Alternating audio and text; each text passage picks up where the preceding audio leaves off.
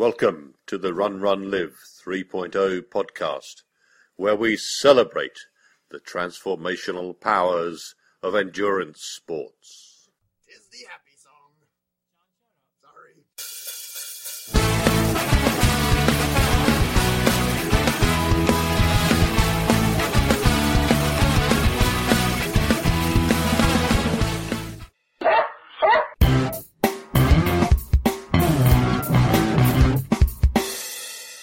Hello and welcome, my friends, to episode 3-286 of the Run Run Live podcast.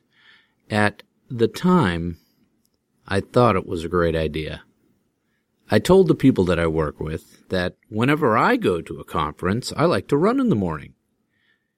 And I know these days that there are a handful of others with my affliction, and wouldn't it be a grand idea for us to have an organized group run in the mornings during our yearly customer conference?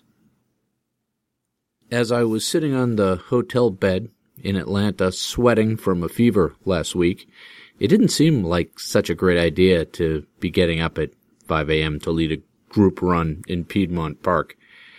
The virus that my loving children had gifted me when they came home from spring break morphed into some sort of devilish flu that lasted most of 2 weeks since we last talked. And this is our company's big event of the calendar. Over 200 of our customers from all over the world, with whom I have built personal and professional relationships, are in attendance.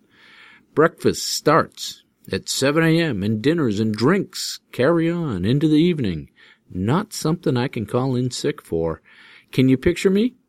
Propped up in a sitting position with pillows in the hotel bed so I can sleep without coughing, sweating a fever into the sheets and then rolling out before dawn to jog a week 5K in the park? Yeah, amazingly enough, I made it down to the lobby each day. I got 7 runners the first day and I got 5 the second. And I think that's amazing. How much has the corporate world changed since when I started? That I have professionals from all over the country willing to roll out of bed, wanting to roll out of bed, to jog with me before the sun peaks over the horizon. It was like your typical running club experience. There were a couple guys who took off hard and pounded out a slugfest against each other. There was the group of steady mid-packers, and there was me with the stragglers, bringing up the rear. Because I told them I wouldn't abandon anybody in the park. That was part of our deal. Here we are 3 weeks out from Boston, and my training is, well, half dead and not showing any signs of reanimation. I'm keeping at it, but I lost another 2 weeks of quality to the flu and the services for my dad last week. My ankle sprain is still there to remind me not to toe off, and I've got an extra 10 or 15 pounds strapped around my midsection for stability. I told Eric this week that my body is rejecting marathon training like a diseased liver transplant. It's going to be a long day on Monday, the 21st, for me. But like they say, if life gives you lemons, you can use the juice and a couple of copper pennies to make a homemade battery to power your cell phone during the zombie apocalypse. They say that, don't they? Maybe you could put a positive spin on it by saying, I'm well tapered. I'll just get out there on the course and walk the crap out of it, meet some people, have some fun, and be done with marathons for a while. I keep forgetting that even in my current fat, sick, and broken state, I'm still in better shape than most of the people on the planet. Today we have an interview with our old friend Joe Beers, who besides acting weirdly sycophantic, it's okay, I like the love, is running all the New England states in a single week, more or less. It's an interesting concept. I'll bet we have a whole series of these events, these type of events, pop up, where someone constructs a marathon series that they're geographically co-located in the corners where all the states come together. If you engineered it correctly, you could probably get at least 48 states into a year. It's a simple multivariable traveling salesman problem. We could solve it with a little linear programming. Anyhow, Joe's a great guy, and he's running all these states for the Girls on the Run, who I think I interviewed the founder a couple of years back. excellent charity to enable the future young women of our world with running as a keystone habit. When you get back from your run, go visit Joe's page on Facebook. It's called the Beers Marathon Challenge, and the link will be in the show notes. In Section 1, we think through how to differentiate yourself in a value exchange. In Section 2, we talk through a couple tips to tackle that Boston Marathon course we all love. It is exceedingly easy to become inwardly focused in times of stress and difficulty and challenge. It's our dinosaur response to close the shutters of our perception and hide. We feel out of control and vulnerable, but it doesn't have to be so. The people looking in to us do not feel our angst or see our burden. They don't know our trials. They still look to us for leadership, and it's our unique opportunity to lead in hard times. It's entirely possible to remember the simple thing that it is not about you. I mean, I saw people this week looking at photos, and they always say, look at my hair, or that's a terrible picture of me, even though there's 6 other people in the photo. Nobody's looking at your hair. It's human nature to see a reflection of ourselves in everything. It's the ego. But you will see more than your own reflection, if you pause to look into the eyes of another and truly focus and listen to them and hear them and ask, how can I help? Most of the time, they just want to be recognized and understood, and you will gain much from this. Just remember, it's not about you. On with the show. Are you hungry? Here's some food for thought.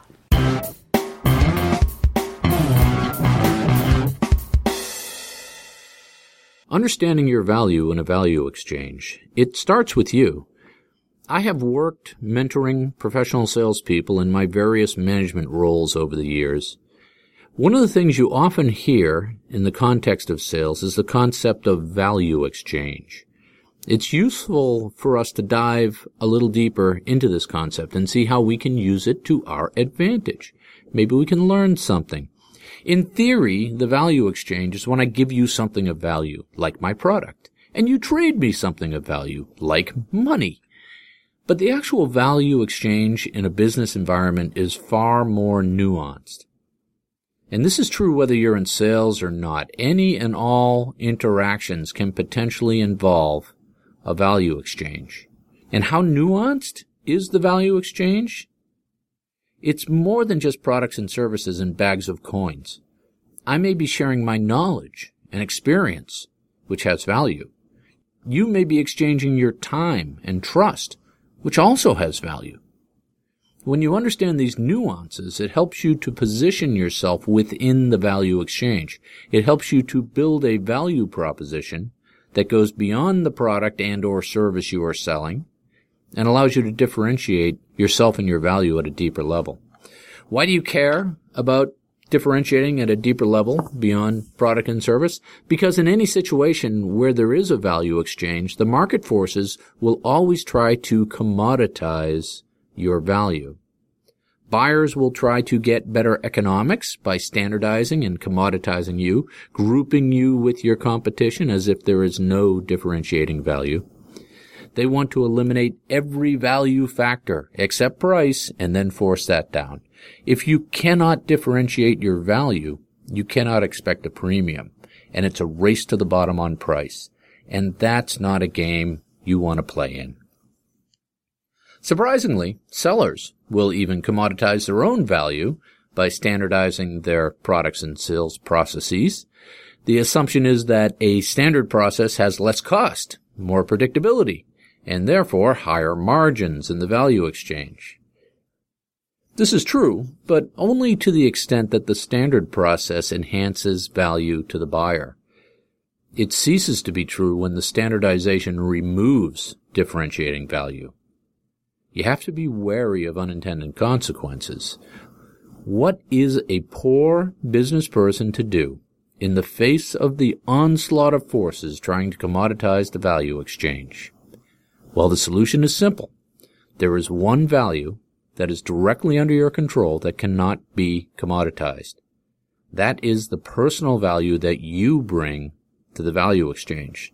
This is an area that you can always differentiate in. First, you have to do some self-discovery to find out what your value is. What are your strengths? What are the stories that you are proud of in your history of value exchange? Where have you made a difference? This is your unique value. From this, you construct your unique story and your approach. These are the things that you should be practicing and polishing and bringing to the forefront of your interaction with your value exchange partners. Your knowledge, your energy, your experience, your enthusiasm. All are things that can create a positive value gap above and beyond product and service. By bringing this value add, your personal value, to the exchange partner, they will trade other valuable but intangible goods in turn. You will gain their trust, their time, and access to their world. And it is in this intangible value exchange that the other, tangible value exchange, will be won. This is something that you continually work on. You must consistently focus on bringing a differentiated and valuable personal value add to the interaction. This cannot be taken away from you or commoditized. This personal value add is independent of and portable across products and services and companies. How do you build this value add? The first step, like I said, is self-assessment. What are your strengths? How do those strengths add value in the process? How does your target audience, the people you're trying to exchange value with, how do they value your strengths? What are examples from your career where you have brought differentiating value to a partner? What are you proud of? Can you tell that story in a compelling way? What is the difference? Instead of saying, "Hi, I'd like to introduce myself. I'm Bob. I represent the ABC Widget Company, and we think we have the best widgets in the industry," you might say, "Hi, I'm Bob, and when I'm successful, I lead my customers through a process where I use my strategic thinking skills to find solutions that they may not have imagined. Let me tell you a story. And with your permission, I'd like to see if I could do the same with you." I'm making this up off the cuff, but you get the idea. If you can change the conversation, humanize it to your specific personal value in the transaction, you cannot be commoditized. Expand this concept of value exchange to your community, your family, your relationships. How do you stop playing a role that has been defined for you and create your own role that leverages your personal strengths in that process, in that relationship, and in that transaction? If you choose to play along and let the world commoditize you, then frankly, we don't need you. We can hire robots and smart monkeys to follow standard processes. Don't get caught in that trap. We may say that we want to commoditize and standardize, but we really don't. We want that special value that only you can bring. We want your strengths and your A game, because that becomes differentiating value to us on our side of the table. And that is the true value exchange. And now for today's featured interview.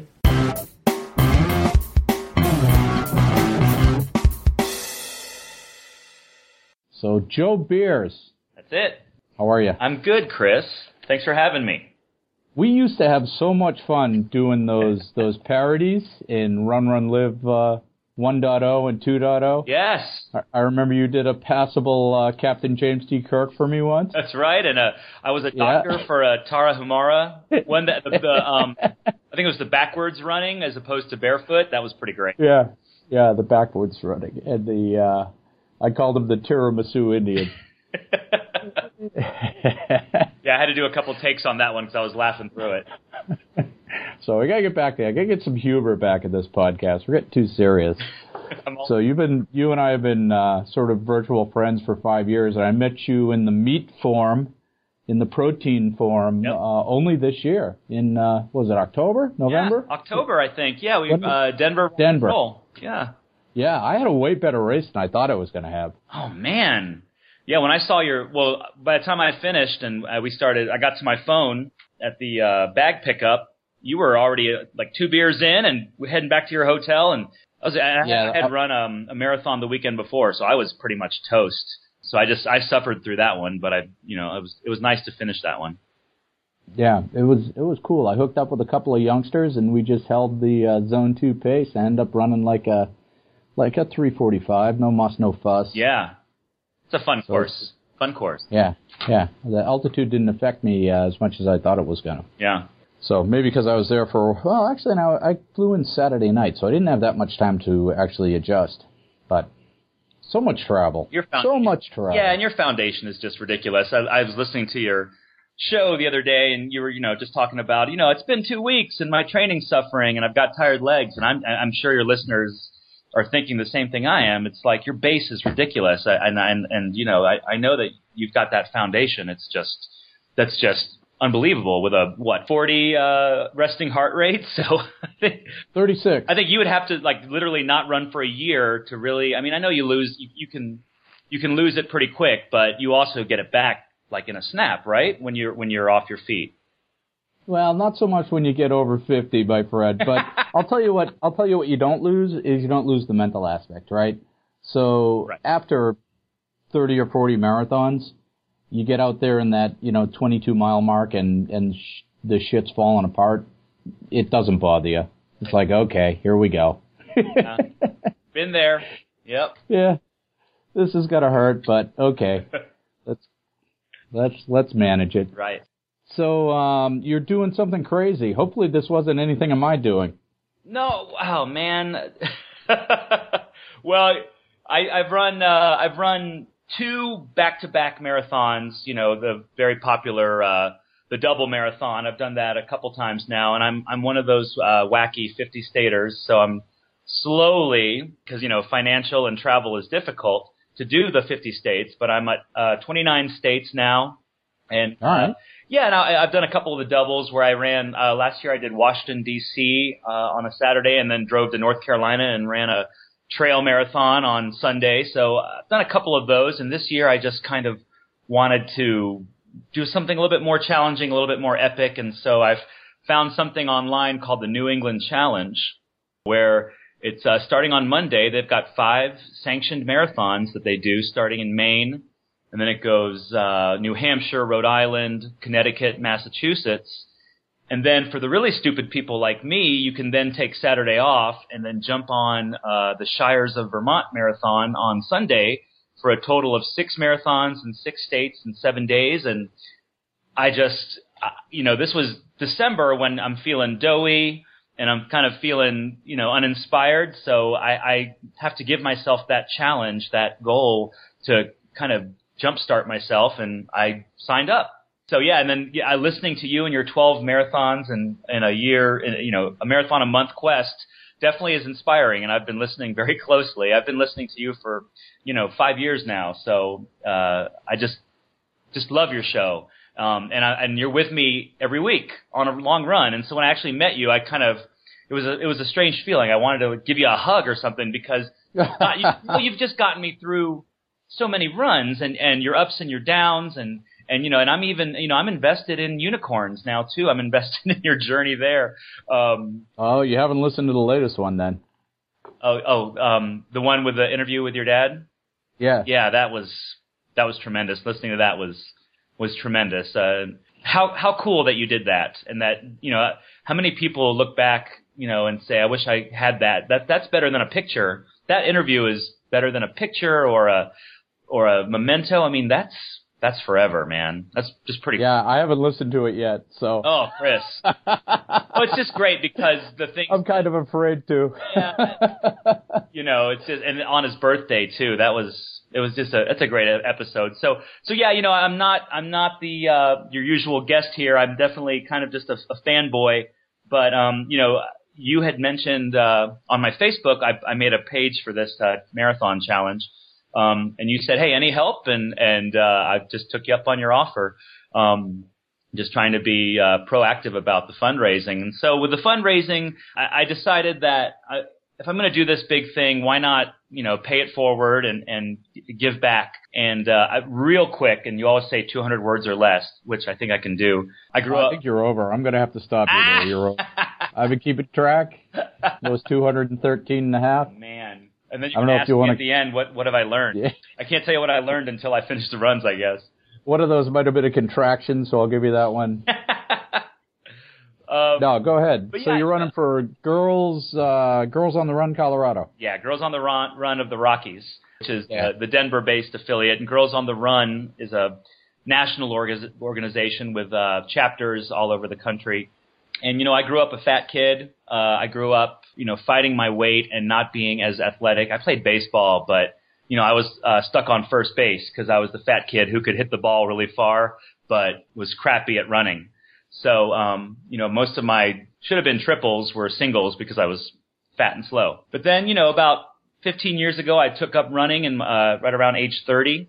And, the rest is history. It's the cliche of I became addicted to it, became addicted to running and dropped 40 pounds, and it's made a big difference. So Girls on the Run is a great organization, and I have 2 daughters, and my wife and I are going to be coaches eventually at our daughter's school. They do a 3rd grade to 5th grade program. So once our older daughter gets into 3rd grade here soon, we're going to start coaching and being a part of the group. But I thought, no time like the present, so doing this fundraising thing. It's exciting and it's fun, and I'm just glad to be a part of it. And actually, I'm going to do something with blogging too, with after every race, Monday through Friday, and then Sunday in Vermont, do some pictures and do a little blog entry. So all that's going to be available for people that donate and follow the Facebook page. That's about it. That's about it. So, I think I remember interviewing that lady who started that organization, right? Oh, wow. The Girls on the Run. I really like it because it's giving the girls a gift, something that they can have forever. Yeah. So even if they don't take it up, and don't fall in love with running, and they'll always remember that that's a possibility. It's out there, Right. So it's really enabling. They talk a lot about how it's not even about the running. It's about this, the self-esteem. It helps girls become healthy and confident. It's an experience-based curriculum. So running is definitely a big part of it, but it's really kind of what it does to a young girl's self-esteem and, kind of gives them that sense of community, and that they don't have to feel alone. It's just it's all about community, which is what running has always been. It's certainly been that for me. And I know it's a big part of you as well. So this New England Challenge, I hadn't heard about this before until I looked at the website. So what this guy did, some guy, I don't know the guy, which is surprising because I know most of the guys. I probably do know him. Well, I just don't remember him. He's out of Florida, Chris. Oh, okay. So he's decided there's a captive market of 50 staters. Yeah. And he realized that New England is a small area. We're a bunch of little tiny states. Yep. So that if you were to organize 5 marathons, you could do it with only driving about 100 miles. Yep. And that's what he's done. He's organized these, and they're not name brand marathons. They're like marathons he invented, and they run in parks and stuff. Yep. And I think they're even different distances, some of them, but they're all official. Right. Oh yeah. The loops, they're all done in parks, and they're all about a 10K loop. But some are 7, some are 5. They're all different on the loops, and then you have to do like a little out and back at the end to make sure you get the distance. And he packages in the travel too, right? The hotels and everything to sort of do it on the cheap, so the 50 staters can come in and knock off 5 states. Yep, I mean he definitely offers that as an option. Having traveled a lot for a living, and then also having done a lot of these states already, I enjoy the logistical part of it. I enjoy finding the right hotel and then deciding when I'm going to travel to the next one and where I'm going to stay. So they definitely have all that on the website, and I'm kind of doing it in my own way as well, and using hotel points, etc. That's awesome. And the other thing is these races they have less than 100 people in them. Yep, it's 100. Actually, it's 100 is the cutoff, and I think 3 of the 5 are already at max for marathon. They added a half marathon to all of them because I didn't know this, Chris, but I guess the half marathon 50 staters is now becoming a growing organization. So that's now that's the pretty soon it'll be the 5K 50 staters. It's a race to the bottom. So yeah. No, it's going the other way too. You get the 50 milers and the 100 milers too. So it's not. I'm just kidding. It's an expansion of the sport. The demographics are widening, and then that no pun intended that race in Vermont, I ran that last year. The Shires, that was the first one last year. Yeah. And that's an awesome race. It's really pretty. It's mostly dirt roads. Oh, great. And it's a net downhill. Also great. And there's some parts of it that go where my Garmin just wouldn't find a satellite. Oh, wow. That's how deep you're going into the mountains and the forest. Nice. That's going to be nice. I'm sure my legs will appreciate a dirt marathon after, pounding parks for 5 days. Yeah, and it's net downhill, and at the time I thought it was a difficult course, but looking back on it, it was an easy course because I ran a 3:34 or a 3:36 there, and I said, it must have been hard or I would have qualified, but no, it's I think it was a pretty easy course. A lot of downhill dirt. Nice. Yeah. Nice, and I'm running one in Massachusetts, but I'm going to have to come back and my goal is 50 marathons, 50 states by age 50, but another goal in there is qualify for Boston. So I've got some time still on that. So I'll be back to Massachusetts again after this one. So I have to double up on Massachusetts, which is fine. Yeah, the Massachusetts state race is out in Springfield, which is kind of a rough part of Massachusetts, but I'm sure you'll have fun out there. Yeah, I'm not sure if you're kind of maybe after Boston you'll probably be toast, but if you want to come out and run or have a beer, I'll be out there. Well, I'll tell you, I am seriously considering taking some time off. I was telling Eric Strand this week that my body is currently rejecting marathon training like a diseased liver transplant. Oh yeah, after the year you've had and coming off of that Plantar, you came up with Plantar and said, "Hey, I'm going to take it easy and run 12 and 12." How about that? Well, you got to make up time.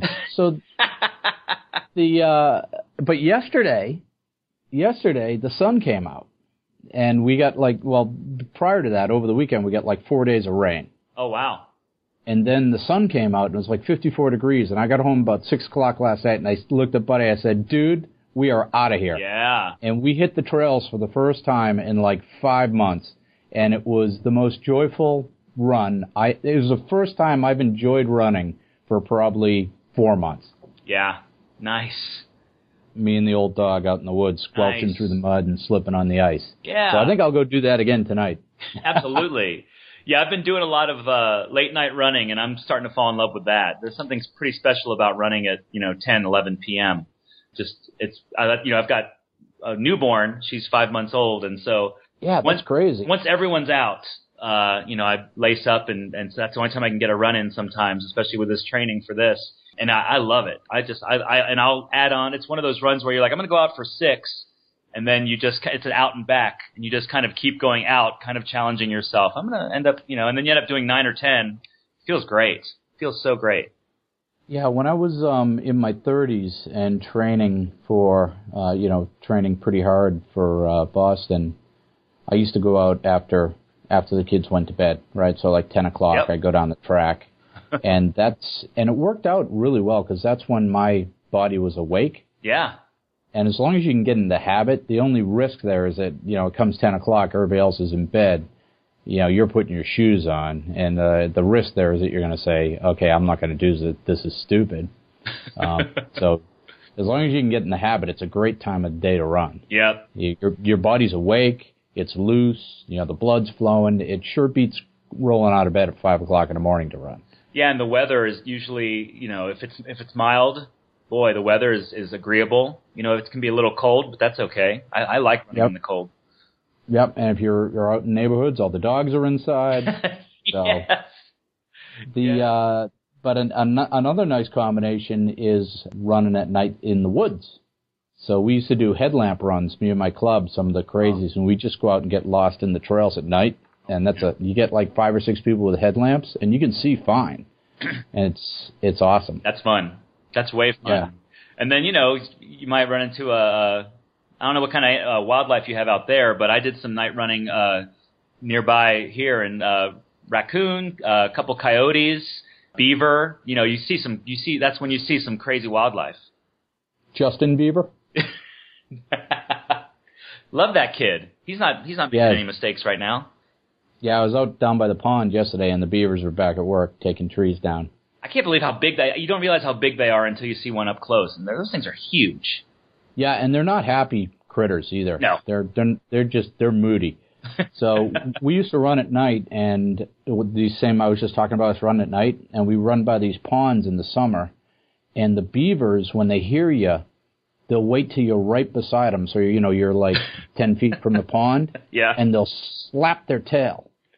Yep. So you think at night, and it's really quiet, and some crickets or whatever, and all of a sudden you'll hear whack, and they'll slap their tail in the water to scare you. No, I'm serious. No, I believe it. Kind of cool. They're mean. So all we have is turkeys right now. That's fun. I haven't seen anything else, but the turkeys are hanging out in my yard, and they hang out in the front yard, which really pisses Buddy off. Wow. Makes him crazy. That's some ballsy turkeys. Yeah, well, they're pretty big. That's true. Yeah, they're crazy. So how are you going to run 5 marathons in 5 days? I've never done it, so I'm just doing a lot of. I'm taking zero rest right now, as in I'll run longer and longer. I've been running longer and longer every day for consecutive days, and then I'll take a day off here and there, but just trying to run on tired legs, which seems to be doing really well for me. I'm getting I'm losing weight. My fitness is I'm just getting fitter. So again, just like you've said before, running a marathon, it really isn't difficult, especially if you slow down a little bit. So last time I did my last ultra, which was a 50 miler, my buddy and I, we came up with this. We always would just yell out all day pace, which is if you start running too fast or if you start slogging and going kind of slow, you get to this little zone 2 pace and we just call it all day pace. And if you can just hold that and you stay in this comfort zone, but also you're just moving forward at a pretty good clip, all day pace for me is like 10:30, 11-minute miles. So as long as I can stay at that, I'm good to go. It's just a matter of I am scared. I've never done 5 in 5 days, so I'll be curious how I go. I'm kind of thinking after listening to a lot of your guests that day 1 and 2 will be okay. Day 3 and 4 will be a suffer fest, and then like I've noticed, like these people that run every day, after you run for a while, all of a sudden it gets a little bit easier on the it's kind of a curve. So I'm hoping that it'll get easier at the last couple. But again, I'm ready to suffer through it. I have no problem. Mentally, I'm there, and there are cutoffs on these marathons, but I hope that I'm finishing way before these cutoffs. Well, they must be pretty generous given the clientele. Yeah, I think it's 8 hours. So I'm hoping to run the first one in the 4 something, and then probably stay right around the high 450, 455. I'd love to do all 6 under 5 hours, and I think I can do that. That's kind of my goal. My training has been going really well, but it's just running long every day, and long is like run 5 days in a row, a 7 mile run 5 days in a row, and then a couple weeks later run about a 9 mile run 5 days in a row. So that's kind of how my training's been going, and my legs are getting stronger. It feels good. Yeah, the other thing you can do is you can mix in a couple of doubles, like the triathletes do, mix in some bricks, but they're all running bricks, right? So you run in the morning, and then you run a short run in the afternoon or a short run in the evening. Yep, definitely been doing that. I've also been trying to get out on trails more, just to kind of help. And I went ahead and, Chris, I bought some Hokas, and I tell you, I'm in love. I mean, I love them, and they feel great. And, I kind of made fun of, I called them clown shoes. And made fun of a lot of my friends that were wearing them on their trail runs, but I love them. Big fan. Yeah. I mean, if you're going the distance, that's what they're designed for. Yep. So you're thinking that you'll survive this. If you don't get injured, it should be something. Should be easy, right? Yeah, that's one thing is that I've been pretty blessed. Or weather. You could run into weather. Tell me about weather in early May in New England. What do you think? It could be anything. Oh, great. Could be anything. What time do these start? Because it can get really hot in May, too. 6. I think there's 6 a.m. starts. Yeah, so you'll be fine. You'll be off the course before it gets hot. Yeah, and then it's a matter of just getting calories in me and getting horizontal, in between each, once I drive to the next hotel. Luckily, I can pick up my bibs and my packet for all 5 runs on the Sunday before it starts. So I'm definitely going to take advantage of that. So I'm not racing to get to. There's no expo or anything. This is very bare bones, but should be cool. So I was thinking, along those lines when I did that I did my own marathon in December in Groton because there are no marathons Christmas weekend. Right. I was thinking I was going to ask my club if we should start a new race, a new marathon, Just, same thing, right? A cap of 100 people. Yeah. And just lay out a course, and it's December 20 whatever. It's the weekend between Christmas and New Year, whatever that falls on, and say, come run, right? And, I think people are really starting now with, kind of rock and roll taking over the world. There's something very, takes you back to the roots of running, of these kind of, very, no entry fee. Have you heard about the fat ass races, right? The fat ass races they do? Yeah. Kind of the same idea. This, just getting back to, hey, we're doing this, come along, there's no fee, and you get some volunteers involved and just make it a party. That sounds great. I'm a big fan of that. Yeah, except I'd charge $250 just to make a killing. Yeah, have to put your daughters to work doing some crafted medals, some personalized medals. No, you saw my medals. My medals were made from Christmas ornaments I bought at one of the big box stores, and I used a Sharpie and wrote the race name on them. Perfect. So only 2 people finished. I got one hanging right here on my medal rack. That's awesome. So, all right. So what are the links, Joe? Well, I'll shoot you. The best way to do this is just go to Facebook and you put in Bears Marathon Challenge, and if you just put in Bears Marathon, it'll pop up. And Bears is spelled a little strangely. It's the animal bear with 2 S's. Marathon Challenge, and then I'll shoot you the link for the actual fundraising page. But one thing I just wanted to say is that here in Denver, we've got for the spring Girls on the Run program, we've got 2,000 girls doing it in 141 schools in the greater Denver, Boulder, Fort Collins, Colorado Springs area. And more than 50% of these girls come from lower income communities. So that's why there's so much fundraising going on, is because, with this money, it sponsors these girls in 5Ks that are held around Denver, and then also helps them out with getting running shoes, et cetera. So it's just a great cause. But yeah, the best way to do it is just go to Facebook. And if you can drop me literally, a $5 donation would be great. I know sometimes I shoot low, but I'm already at 30% to my goal and got quite a bit of time. So I'm just really pushing now to get as many donations as possible and hopefully just do it bit by bit and get there. So it's Bears, BEARSS,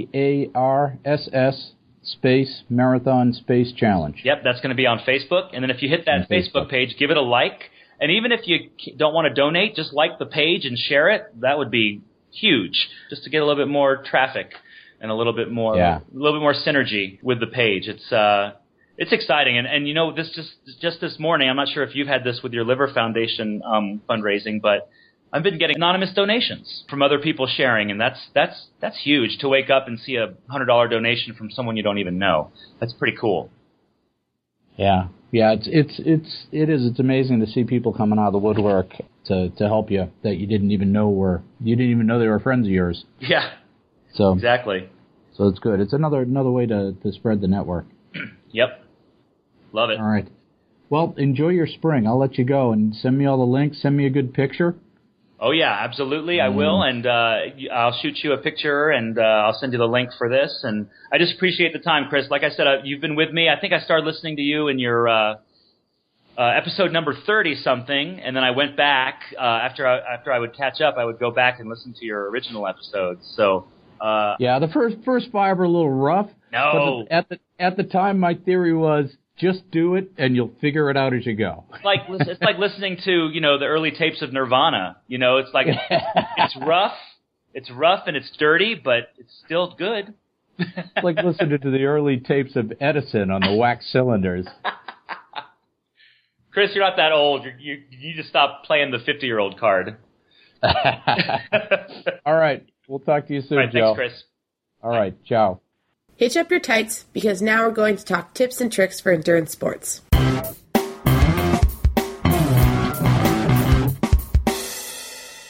6 tips for running the Boston Marathon from a veteran mid-packer. My friends, many of you are joining us in Massachusetts this year for the Boston Marathon. This year will be a bit of a circus, but the course dynamics haven't changed. Allow me to offer some tips. I have run the Boston Marathon at least 14 times over the last couple decades. I have gotten my ass kicked thoroughly by the course on more than one occasion. I have re-qualified on the course on other occasions, and I even set my marathon personal record on this course. The Boston course is an enigma to many veteran runners. On paper, it is net downhill, point to point. It's a course with significant loss in altitude from Hopkinton to Boston. It should be, if not easy, at least a reasonable course for racing. Then how is it that so many veteran runners limp away from Boston wondering what the hell happened? I hear the same story over and over from first-timers. They felt great, were having fun, and then something awful happened, and the course strangled them like an aggressive boa constrictor in the high miles. What's up with that? In truth, it's probably a combination of things. It's a unique course profile. It's a conservation of energy. Allow me to share my thoughts. First, don't waste your energy. Boston is called the Mid-Packers Olympics. It's the holy grail of our sport. It takes so much energy to train and to qualify. When the athlete finally shows up for the event, the magnitude of it can be overwhelming. It gets in their head, and it sucks out their energy and leaves them exhausted on the course. The process of traveling to the city and being immersed in the simmering buzz of the race atmosphere for 2 or 3 days can leave you exhausted. The expo is enormous, it's packed, there are athletes from all over the world who have earned their spot, and if you aren't conscientious, you can leave your race on the expo floor. The morning of the race, if you are from out of town, they load you onto school buses in Boston early in the morning and begin that long caravan out to the start. And unlike most major city marathons, Boston starts later in the day. If you're in the first wave, you won't get off till 10 o'clock. Subsequent waves start even later. This means you have to conserve your energy from early in the morning all the way out to Hopkinton, through the high school and on to the starting corrals. And if you get caught up in the buzz, you can lose your racing edge along the way. The smart competitors, the Boston veterans, conserve their energy throughout the weekend. They nap, they read, and they lounge, while the inexperienced get riled up and waste energy. Conserve your energy if you plan on attacking the course and running for a time. Bottom line, Patriots Day weekend in Boston is a swirl of activity and excitement. It takes a lot of riding and walking to get to the starting line from Boston.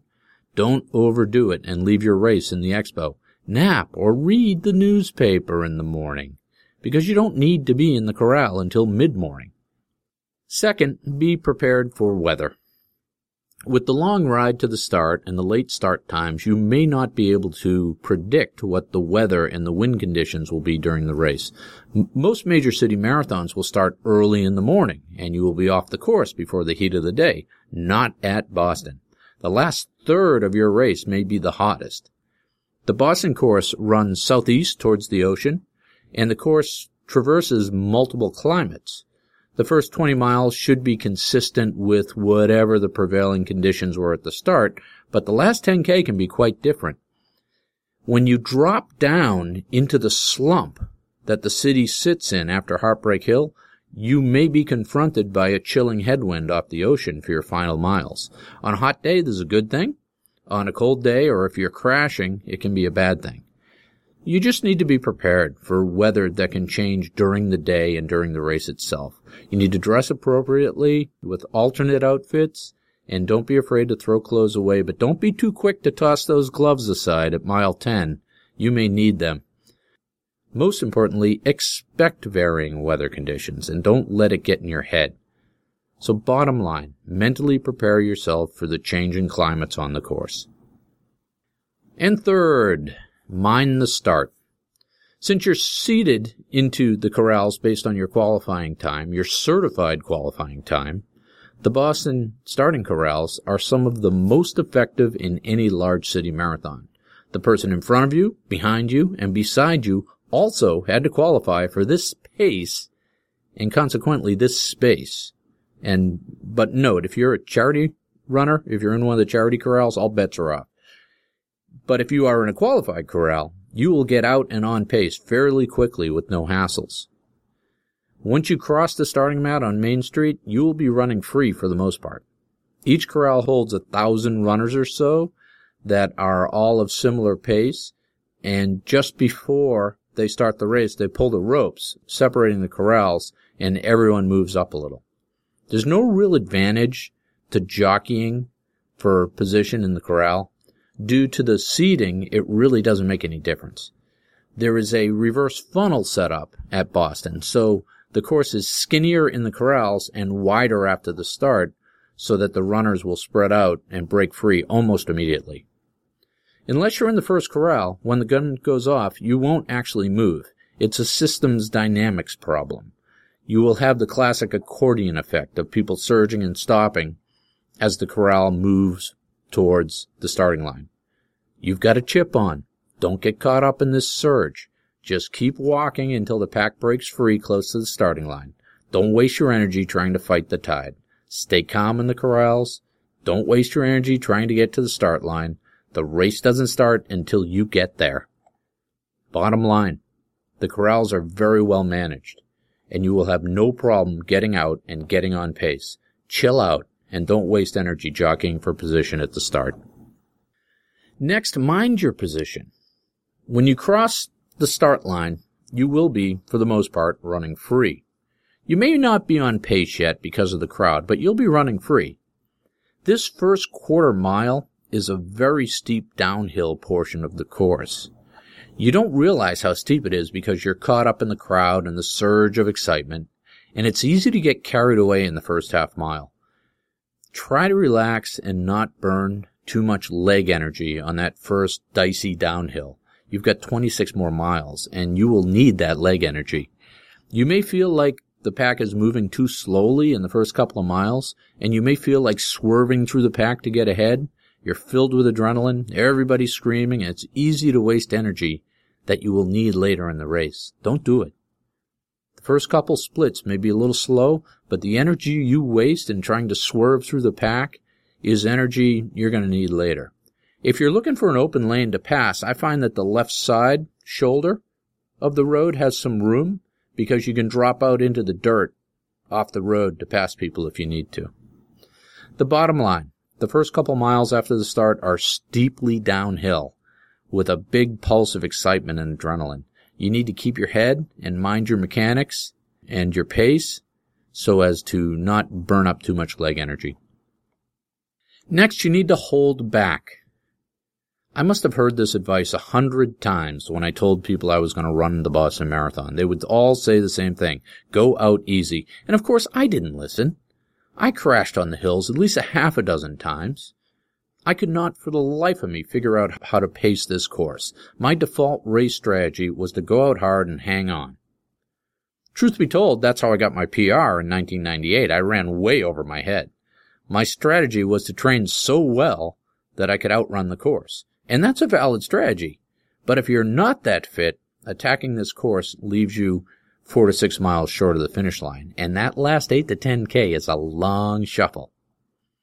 Why does a course that looks relatively easy on paper end up playing so hard on race day? It has to do with the unique elevation profile. Most people will tell you that Boston is a downhill course.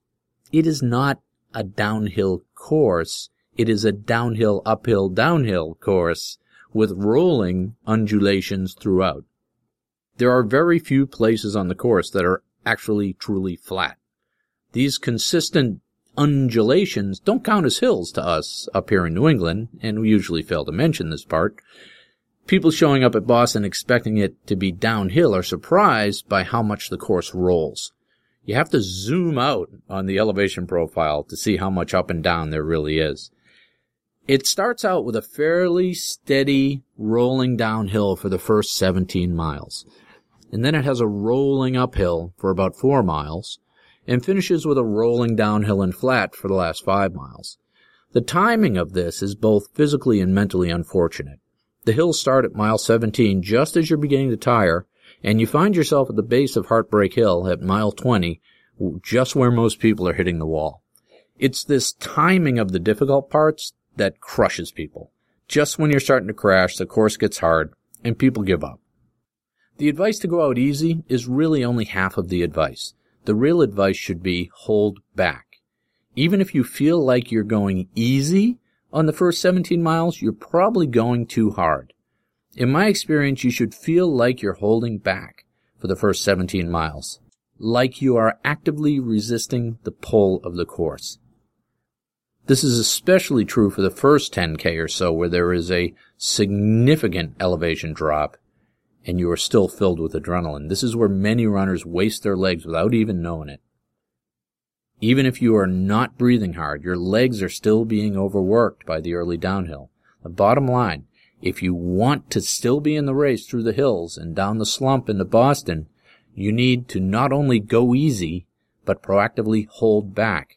Even if you think you're running easy, you should probably slow down some more. And the next tip would be hold back some more. After the first 10K or so, the course flattens out a little, and you will feel like relaxing. There are 10 miles or so of relatively flat course through Framingham before you drop into Newton Lower Falls and confront the first hill. Don't waste this section. This is where you should not only run easy, but hold back some more. One of my best races, I worked with a friend of mine from one of my running clubs. We kept each other in check during these flattish miles leading into the hills. We kept an eye on our Garmins and on each other, and any time one of us would start to creep out of the pace, the other would pull back. In this way, we get to the hills fresh and rested. Why do you want to approach Boston this way? It is the only way you're going to run a negative split. Unless you proactively hold back on the early downhill sections and then pace well in the subsequent flat sections, you are going to go into the hills with an empty tank.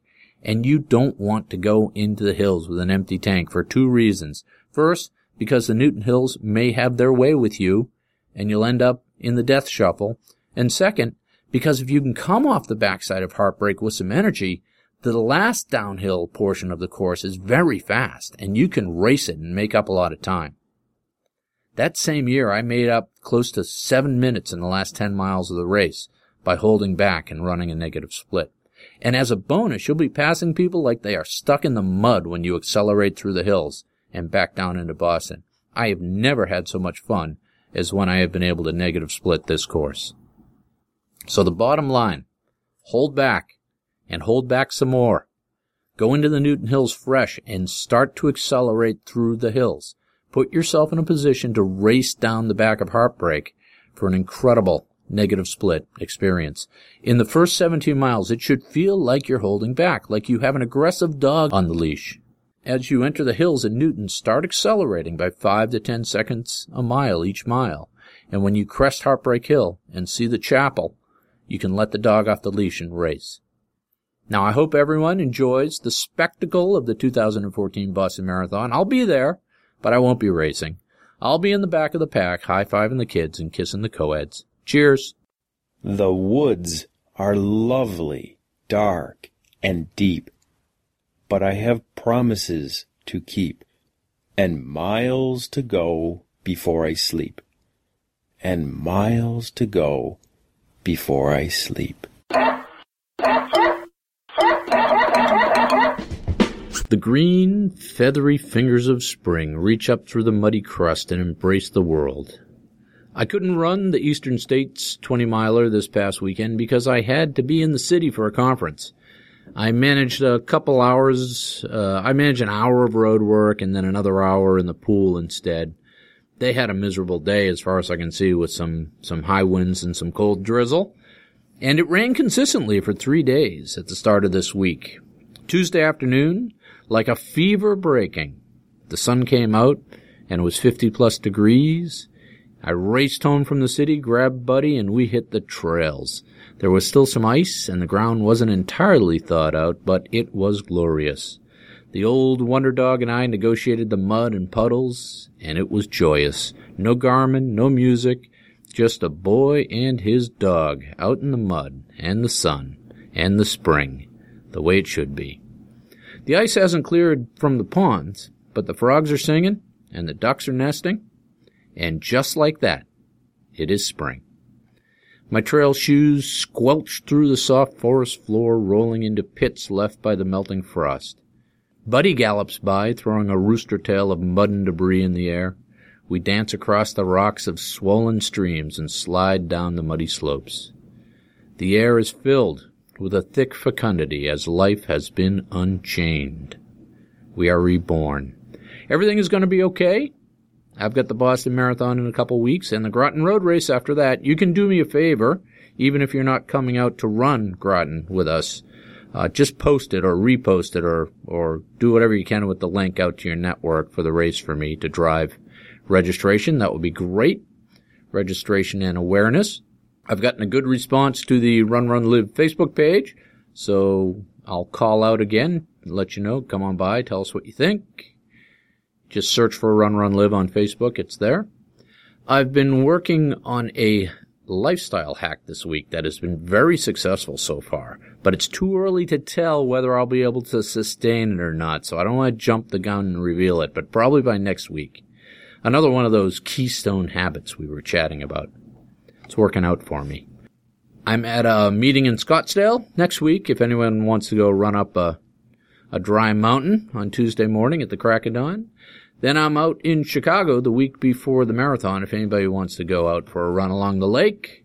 It's spring, folks. Time for rebirth and renewal. Let's get moving. We've got things to do. You, me, and Buddy out on the trails, getting it done. Ciao.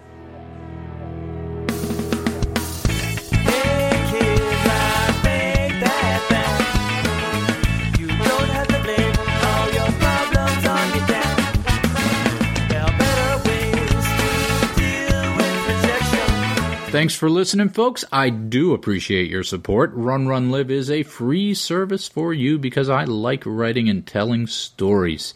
I also love to meet folks, so feel free to reach out to me at Gmail or any of the other social networking sites. I'm CYKT Russell, and as you know, that's Chris Yellow King Tom Russell with 2 S's and 2 L's. My website is www.runrunlive.com. And most, if not all, of this content is posted out there. If you want the show notes to magically show up in your inbox when I publish a show in a beautiful HTML wrapper, you can subscribe to the mailing list at my site. You can find it there, and it also has all the links to everything and everyone that I talk to and about. Other than that, my friends, thank you for the attention. Do epic stuff, and let me know if I can help. Ciao. Up